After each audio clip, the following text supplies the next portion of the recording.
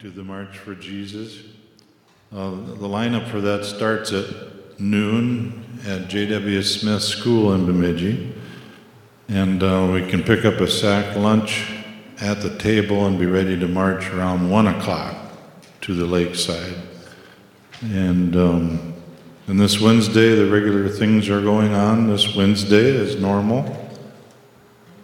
And then just a scripture for our tithes and offerings today. We don't pass a plate, but we do have boxes in the back for our giving. This is from Proverbs chapter 3, and it says this: honor the Lord with your possessions and with the first fruits of all your increase. This is the Bible. This is what the Bible says. So your barns will be filled with plenty. That's what the Bible says. And your vats will overflow with new wine. And so, Lord, we believe your word. We know your word, as we just read it here. And Lord, that's what our heart's desire is, that we would be in that place of being givers of our tithes and offerings. And we know, Lord, that you supply it. We know it just opens the windows of heaven for your supply. And we're so thankful for that. So thankful that you take care of us, even in the midst of economic times that aren't so good, that you continue to help us. And you supply all of our need according to your riches and glory by Christ Jesus. And so we're thankful. In Jesus' name. And I'm thankful to have Dan going to be sharing with us here again today. So Dan Woodward, we'll have you come up and share. You know, I never got that chair moved out of there. You can just put it to the back. We're fine. Not the first chair I ever moved in my life. Hopefully it won't be the last. Well, we need to pray. Father, we thank you this morning for your goodness. Lord, you are good, and your mercies endure forever. Lord, thank you for Jesus, for that precious gift of sending your Son to die for our sins on the cross, that if we believe in him and receive him, we have eternal life. Thank you that he is the bread of life, and that you want to live your life through us. In Jesus' name, amen. Wow. So, I sent all these scriptures to Dean. I don't know if I'm going to use too many of them, so don't get too worked up back there if I'm quoting things that aren't there. Where to start? How to start?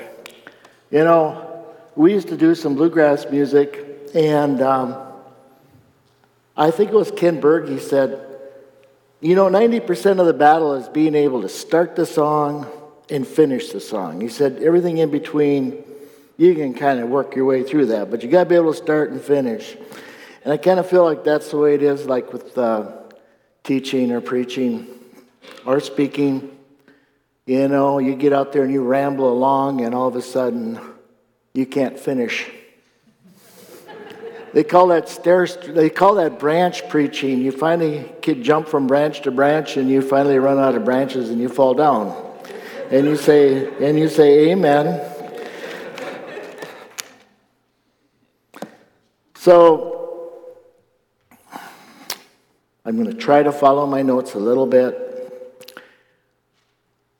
The teaching I'm going to do this morning generates out of John 15:5.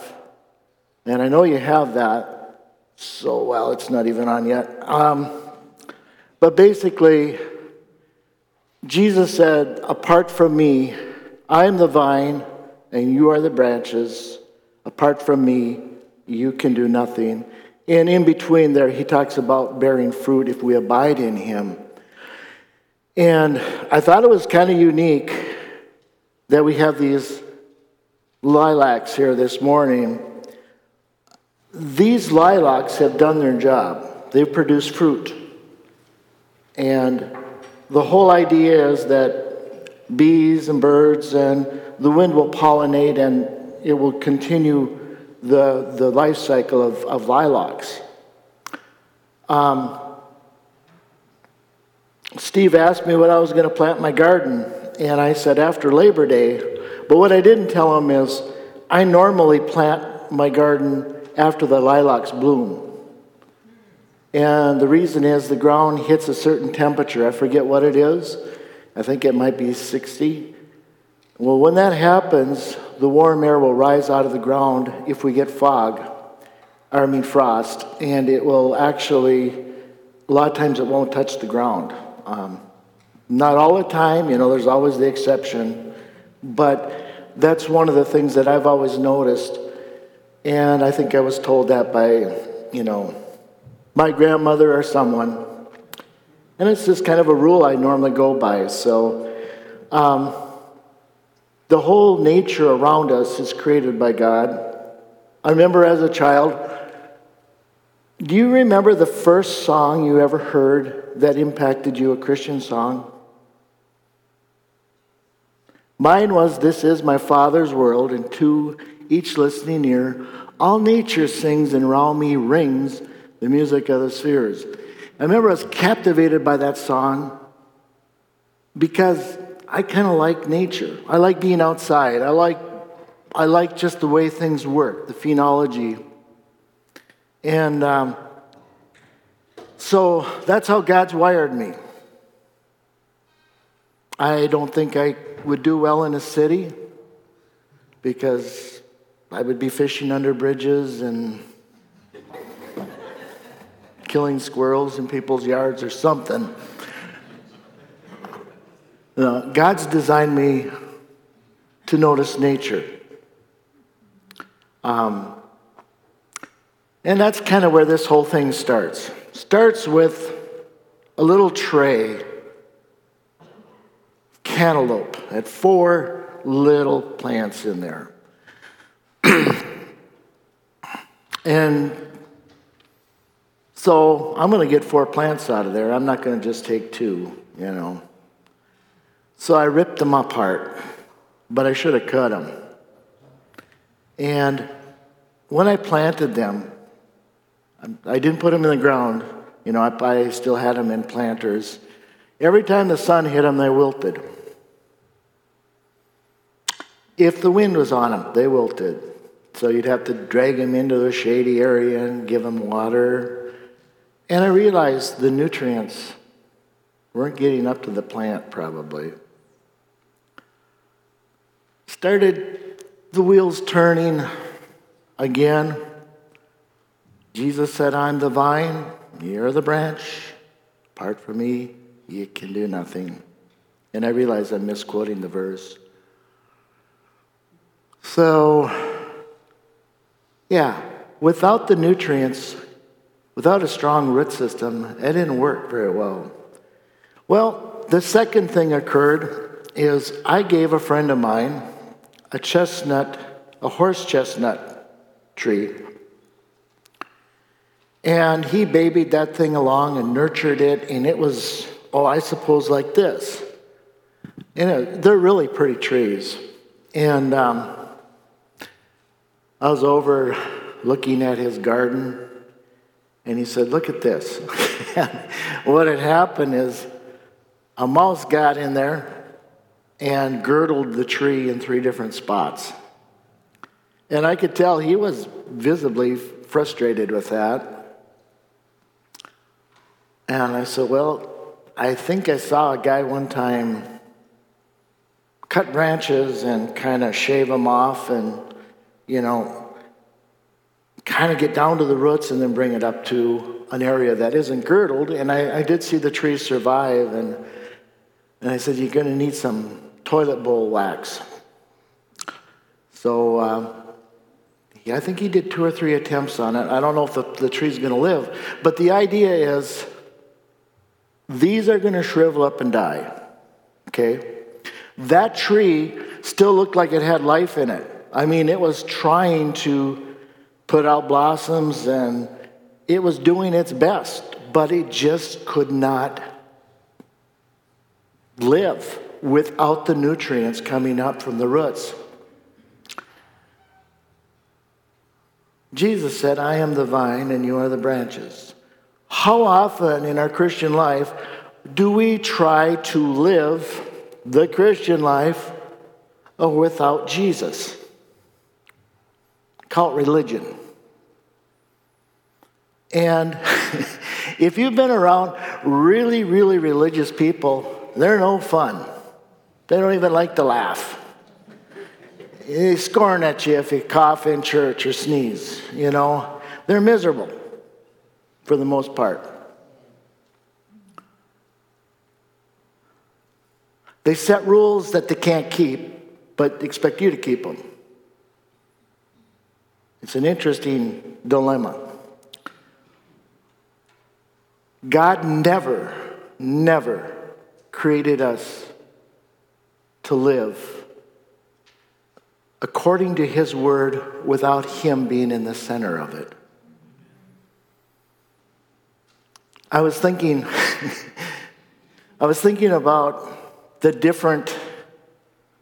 I'm now at an age where I've seen a lot of things come and go. You know, I've seen a lot of. I call them. It's a truth, and it's a good truth. But it's not the truth. Jesus said, I am the way, the truth, and the life. If you take any truth from Scripture and you isolate it and you make it the truth, it's no longer the truth. Jesus is the truth, the living Savior. And I have seen this go on and on many times. To give you some examples, these aren't on the projector. I was thinking about a scripture in Philippians 4:4. Paul says, rejoice in the Lord always. And again, I say rejoice. How many can do that? Oh, come on. Oh, yeah. Can you do it in your own strength? No. You know, Paul's sitting in prison. Right now, I don't think real highly of my government. I mean, I'm real honest, I just don't. I was kind of raised that way, though. My dad was a strong union guy. He said, I never met a person from a different party until I was in my 20s. We were DFL, True Blue. He looked at me and goes, and he didn't say a lot of things, but this is one of them I remember. He goes, you're just electing the most honest crook. And, you know, you'd let that go in one ear and out the other, but as I'm, you know, in my 60s now, I go, you know, there was some wisdom in that. But, you know, you pull up to the gas pump and you pay way too much. You go to the grocery store and you pay too much. You want to go fishing and all it does is blow. One day you got 100 or 90 degrees or 85 degrees, and the next day it's 35.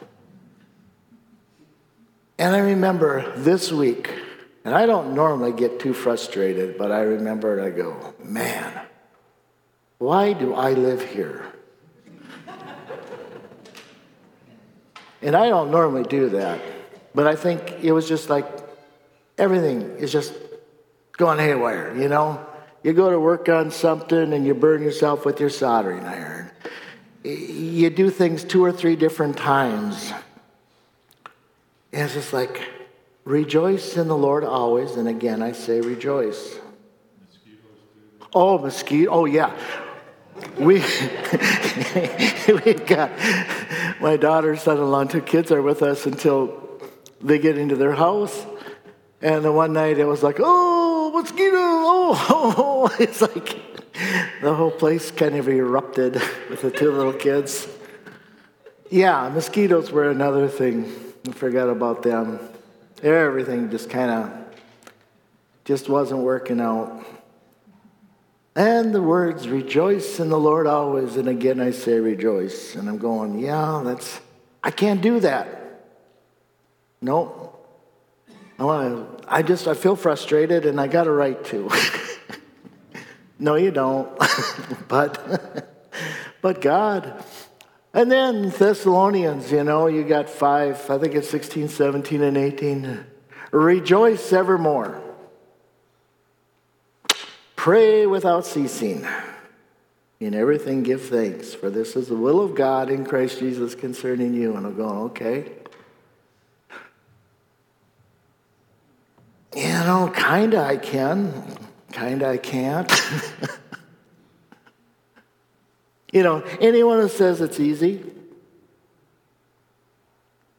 they either have tapped into the grace of God and they are walking in it fully, or they're deceived. It's just the way it is. Anyways, I know that Paul's words had merit because he was in prison. He was under a very corrupt government, right? The Romans were not what you call your first choice to be dominated by. They were kind of nasty. I don't even know why they killed Paul, really. It just never made sense. But he could say, rejoice in the Lord always, and again I say rejoice. Then we come into scriptures like 1 John. I think it's 4, 7, and 8.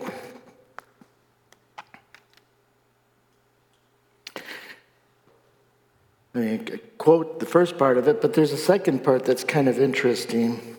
It says, "Beloved, let us love one another, for love is of God, and everyone that knoweth God." Okay, beloved, let us love one another, for love is God, and everyone that loveth is born of God and knoweth God. He that loveth not knoweth not God, for God is love. We used to sing that song. In fact, when I first got born again, we sang that song, and I was sitting in a class, and one of my friends was in high school.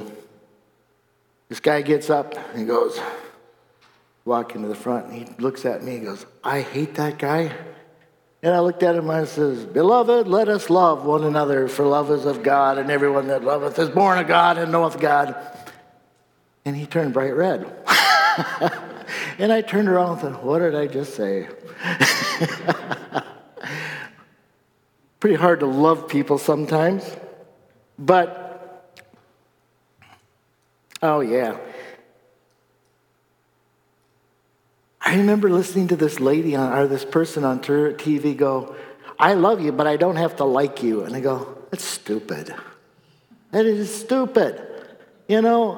It's like if you read the epistles, it says, the big toe says, or the head says to the toe, "I have no need of you." Knock off your big toe and see how life goes for you. Not good. We're put into a body. Do we all mesh and get along super great? No. But you don't say, "I don't like you." That's akin to saying, "Get out of my life." I don't need you. Does that mean you got to hang out with them and have coffee? No. But you respect them. And when you look at another person you don't care for, consider that Jesus Christ, if they're born again, is living in them. That's God's workmanship created in Christ Jesus. His poetry, His expression to the world. Honor it,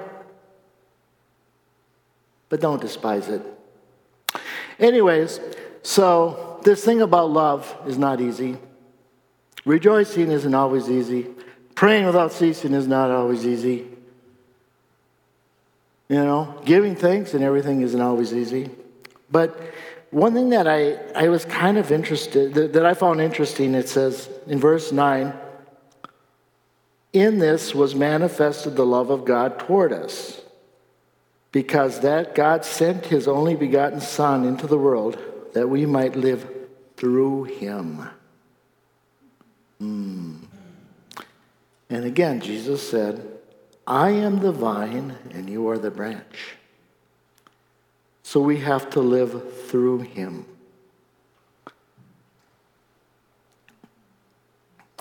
If the love of God, okay, I'm going to start with another thought here that's akin to this. We used to sing a song, I have the life of God in me. I have the life of God in me. I have his love, his nature, and his ability. I have the life of God in me. A little chorus we used to sing. If the life of God is in us, we should start to see some manifestation in our physical bodies. Normally, the first thing that happens when you get born again, if you really got born again, is people notice you're not doing the things you used to do. You repented, you walked away from sin.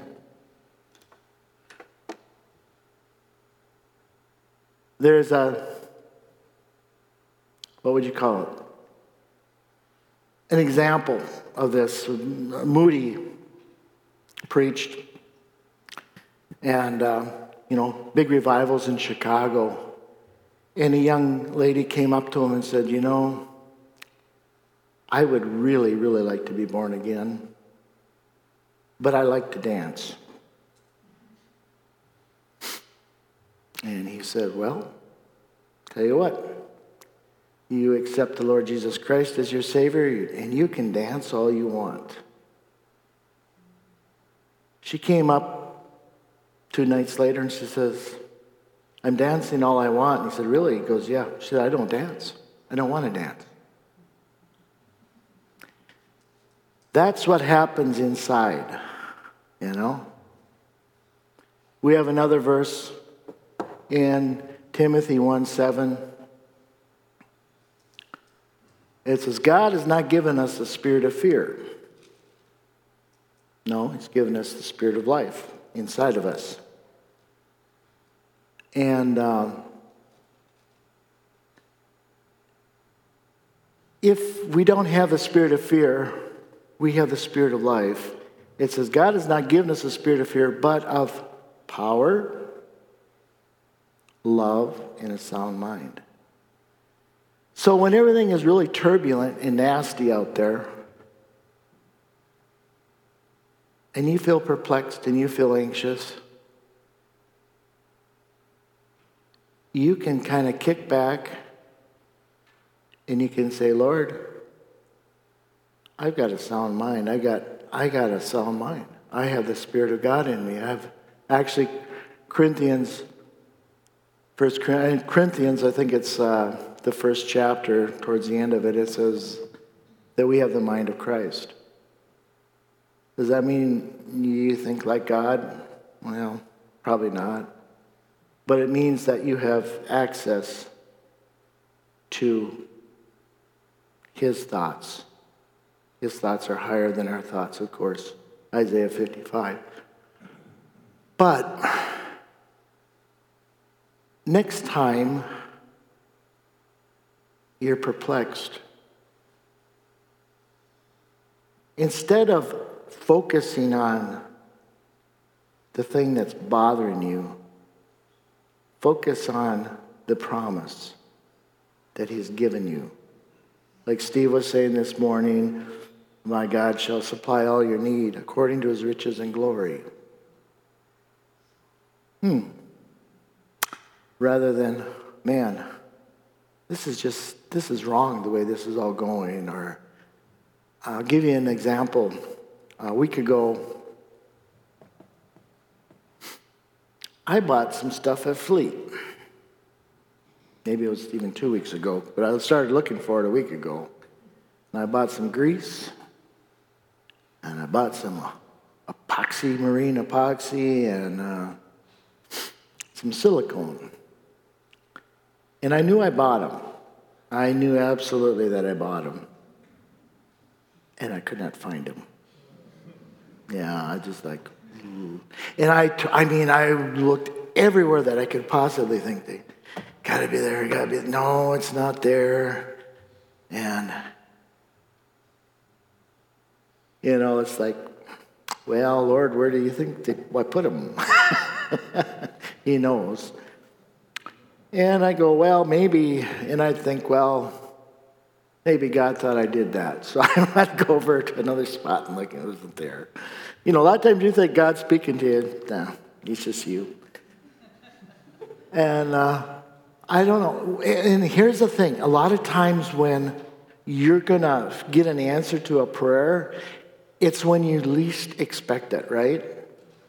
It's because you've surrendered it. You've laid it down. And I go, look in the car underneath your jacket. And it wasn't a voice. It was just a thought. Check that out. And I knew that's where it was. I would have bet money on it. And I walked over, and sure enough, there it laid under my jacket. And I had 2 or 3 things kind of happen that week. I should write them down because we need to rejoice in those victories. But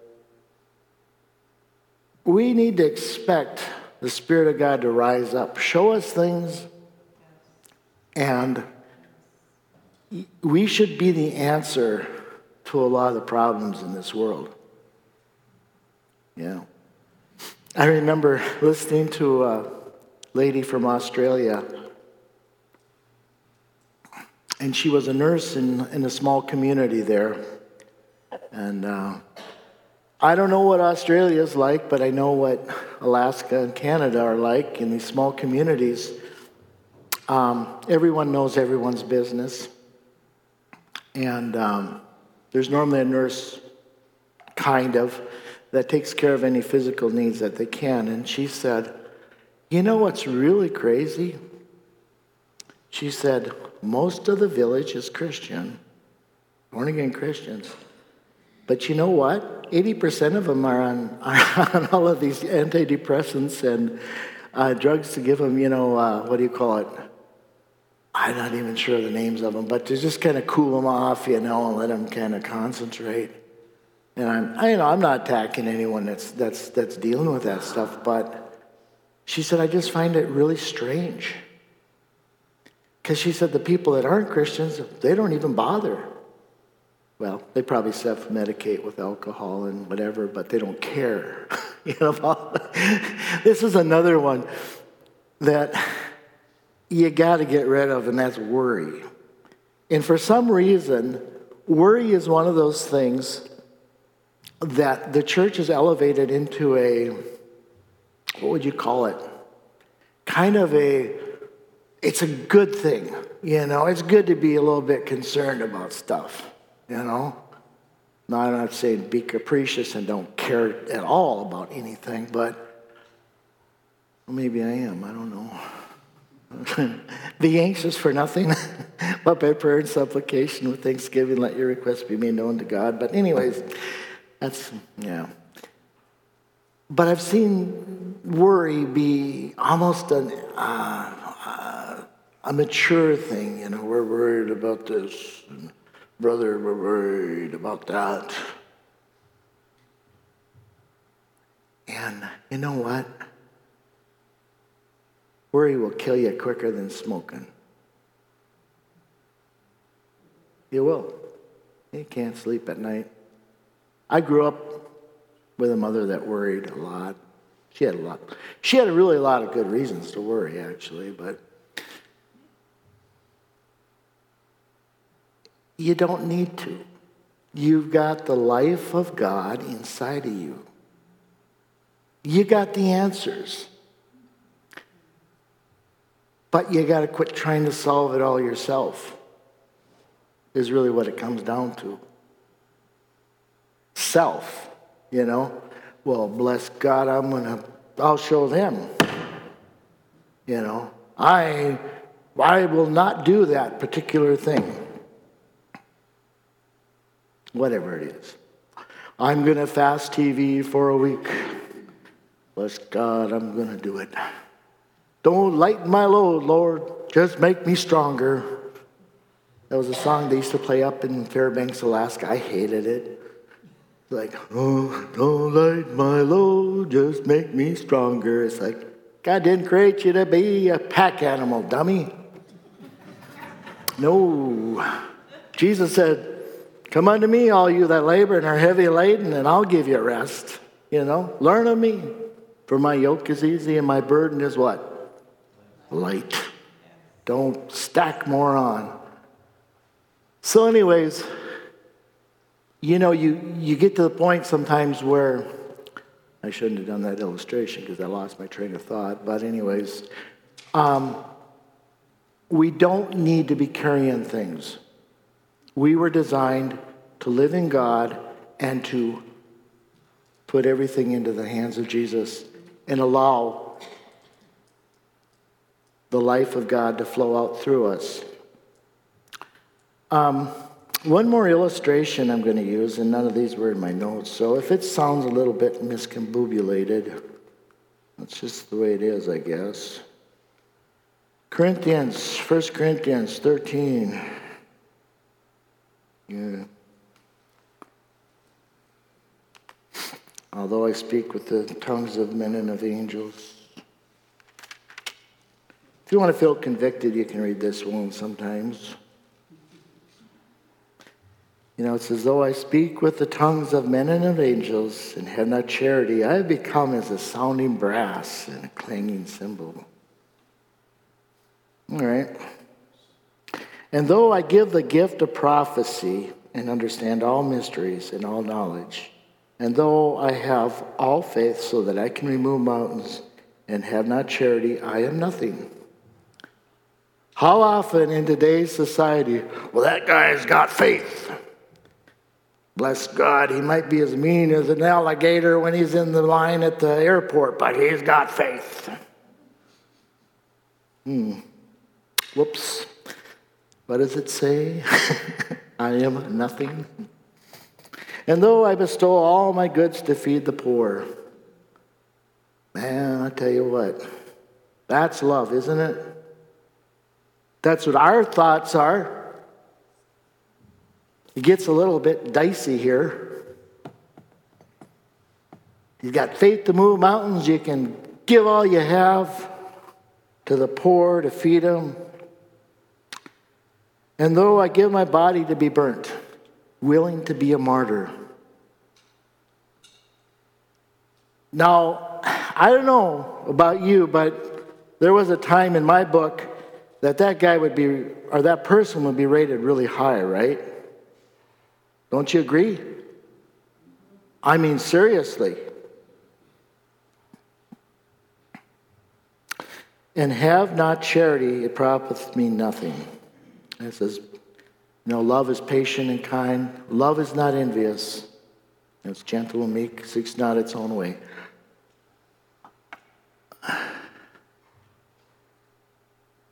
So I saw something here that I never saw before, and it's this. Your self-effort in love is going to amount to what? No thing. Nothing. And I found that in life. You know, you have a little conflict with someone, and the first thing you do is you try to compensate them. But it gets worse. It doesn't get better. And the only answer to that is God's love flowing through you. Knowing when to shut your mouth and knowing when to talk. Because his love is patient, it's kind, suffers long, and never fails. But our love will hit the rocks. Have you ever tried to love someone and they didn't reciprocate and they actually got meaner? And then you get mad because you're walking in filial love, brotherly love. This is agape love. This is the love of God. But anyways,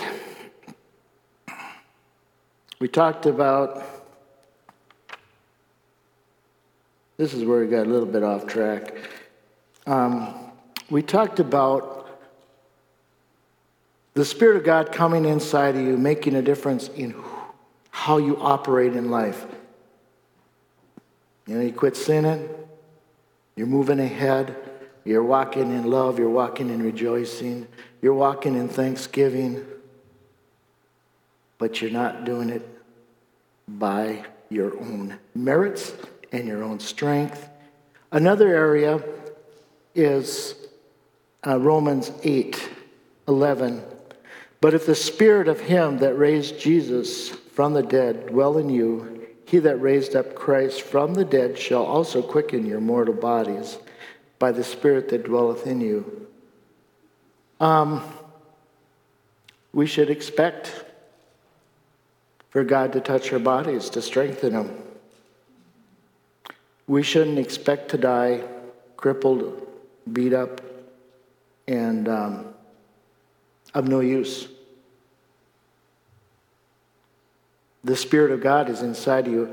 And twice in that verse, it talks about the resurrection power. That same power that raised Jesus from the dead dwells in you. That's powerful. Go down to verse 13. For if ye live after the flesh, ye shall die. So if you try to love after the flesh, if you try to walk in holiness after the flesh, if you try to do anything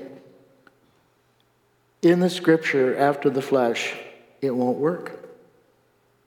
And that's why we have so many frustrated Christians today. But if ye, through the Spirit, do mortify the deeds of the body, ye shall live. Through the Spirit, we make these corrections in our attitudes and in our life.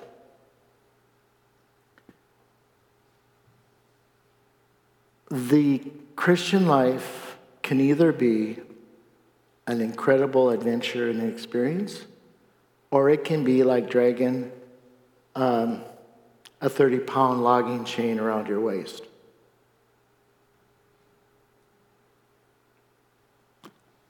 If you're trying to do it on your own, you can do a lot of really good things. People brag about the rich people giving all this money to, these nations. That's nice.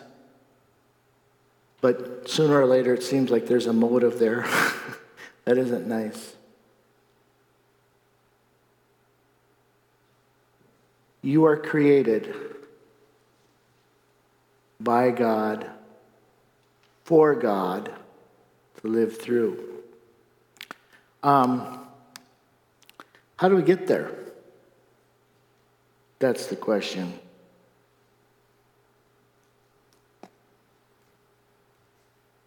So, none of that was in our notes. I just flunked homiletics. John 1:4. In him was life, and the life was the light of man. Jesus is the life of God. John 6:48. Jesus said, I am the bread of life. Again, the God kind of life. John 10:10. The thief cometh not, but to kill, to steal, and to destroy.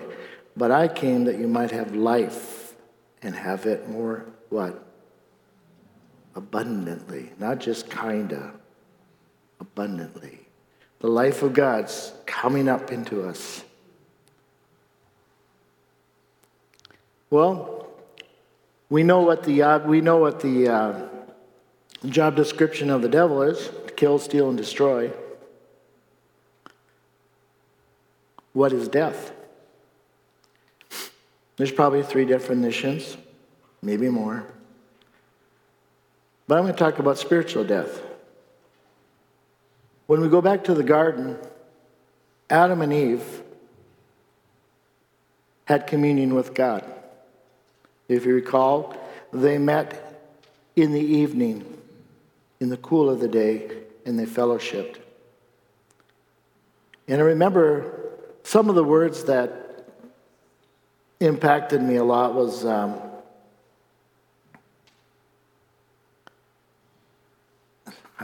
was working with this German guy, and I think he said, Adam, wo bist du?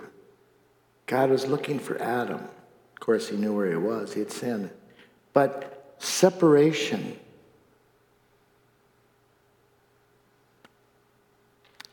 Spiritual death. As long as we're separated from God, we can't have spiritual life. Jesus came and he brought us back into spiritual life, the life of God. That's where you are today if you're born again. If you're not born again, you don't have the life of God. So I was thinking, how do we nurture this life and let it flow out of us? Because we do have a part in it, you know. I mean, people say grace without works is dead. Yeah. You know what? I believe a lot in grace. But I don't believe in grace so you can sin. I believe in grace so that you can live what the Bible says. Yeah. Someone starts talking to me about greasy grace, and I go, well, hey, if you just want to live in sin, you can find a million reasons to walk around the Scripture. But if you want to live according to the Bible, if you want to live according to what the truth is, you need grace. You need a lot of it. How do we maintain the life of God in our walk? In Luke 10, 38, 39, 40, and 42, we have the story of Martha and Mary. And Martha sees Jesus coming along, and she says, hey, Jesus, come to our house. In the Middle East, when you came to someone's house, they put on a big meal for you. I mean, that was part of the culture. So Martha's working hard, and she looks over, and there's Mary, her sister, her helper, sitting around at the feet of Jesus. And she gets perturbed. And if you don't think you would get perturbed, I think you would. I would. I'm not going to pretend I wouldn't. And she goes up to Jesus and she says, hey, Jesus, why don't you tell Mary to come and help me so you can eat? And Jesus said, you know what?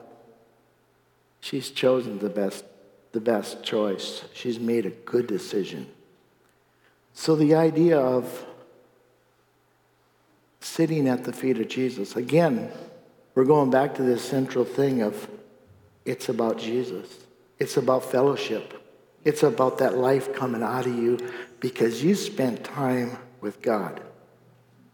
I'm not going to tell you that I pray hours every day in a location. I don't. But my thoughts are never far from God. And a lot of times I tell him just exactly how I feel and what's going on. That's prayer for me. Now you might have a different formula. But it's fellowshipping. It's fellowshipping with God. I saw something that I have never, ever seen before. It's in Revelations. Revelation. It isn't Revelations. It's Revelation, the revelation of Jesus Christ, 3:20, or 3:14 through 20. Yeah. We can all look at it together.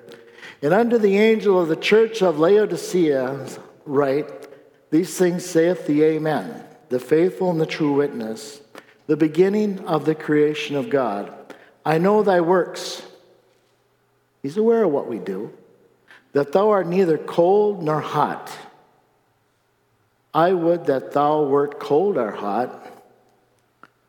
So then, because thou art lukewarm and neither cold nor hot, I will spew thee out of my mouth. Because thou sayest, I am rich and increased with goods, and have no need of nothing. And knowest not that thou art wretched and miserable and poor and blind and naked.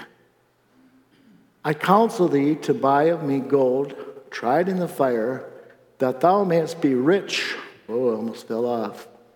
And white raiment, that thou mayest be clothed, and that the shame of thy nakedness do not appear. And anoint thine eyes with eye salve, that thou mayest see. As many as I love, I rebuke and chasten. Be zealous, therefore, and repent. And we're going to come back to that verse. So, I know these verses can be interpreted a lot of ways. Everything from the final church age to, many different venues, depending on what you're teaching on. But I find that Scripture a lot of times is a lot like it's like a gem or something. You hold it up to the light, and it has different facets. And I just saw this. This is a church that is totally filled with self-dependent people. Laodicea was a place where they had it was a medical center for that day. If can you imagine? It was a financial center, a lot of trading and stuff, and people were doing good. They were doing very well. They did not need God. Kind of like today, a little bit. A lot of times we get into a bind. Do we pray? Hey, Lord, bless this. I'm running here for this to get fixed. Right? Not that it's wrong to maybe go see the doctor or the dentist or, the butcher, the candlestick maker, whatever. Not wrong. But the day that replaces the life of God in you, you're missing it. You know what sin is? That's a noun and a verb, by the way. But the verb form of sin means to miss the mark. I think any time we replace our trust in God with something else, we miss the mark. And what's the wages of sin? Death. Yeah. But the gift of God is eternal life. Okay. Not doing this to drop a hammer on you, but just saying, be conscious of the fact that you are dependent on God. I mean, right now, truckers are going broke, small businesses going broke. We can go on and on and on. We've got crises after crises. You can't fix it. You can't. But you can thrive in it. Yeah? You can thrive. And you can be a testimony. Just like Paul was sitting in he's in the jailhouse now, getting his jailers born again, writing epistles to the churches, taking care of apostolic business. So, let's go to 20.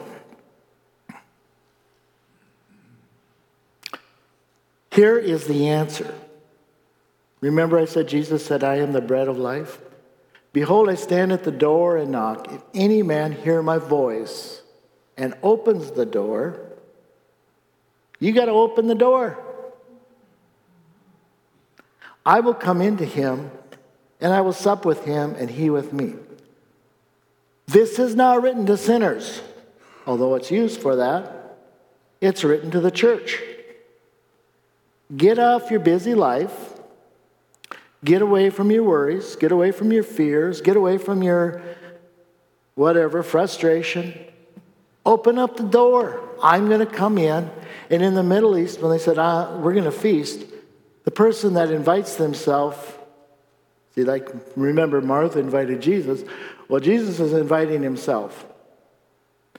They bring the feast. He's bringing the feast. He's bringing the goodies. The music, the food, the counsel. He's doing it. But again, the answer is Jesus. It's not, oh, I can't do this and I can't do that. Oh, man, am I being like the Laodicean church, you know? No, don't worry about it. The answer's right there. Right there. He wants to be in our lives, and then expressing himself through us every moment of every day. And it's kind of fun, actually. So with that, we're going to close, and we'll pray. Father, we thank you that you are so good to us. You provided everything we need for life and godliness in Christ Jesus. We thank you. And Lord, we just ask that, well, we don't just ask, but we ask that we would be reminded daily, moment by moment, to just stop and talk to you. Acknowledge the Holy Spirit in us and how you want to tenderly bring us through this life so that we might be a testimony unto you. In Jesus' name, amen. Thank you, Dan. That word is applicable, I believe, to all of us and to me personally, too. And just thanks for bringing that word today. And if anyone would like personal prayer, just come to the front here and we'll pray with you. You know, we'll join together in prayer. So, God bless you all.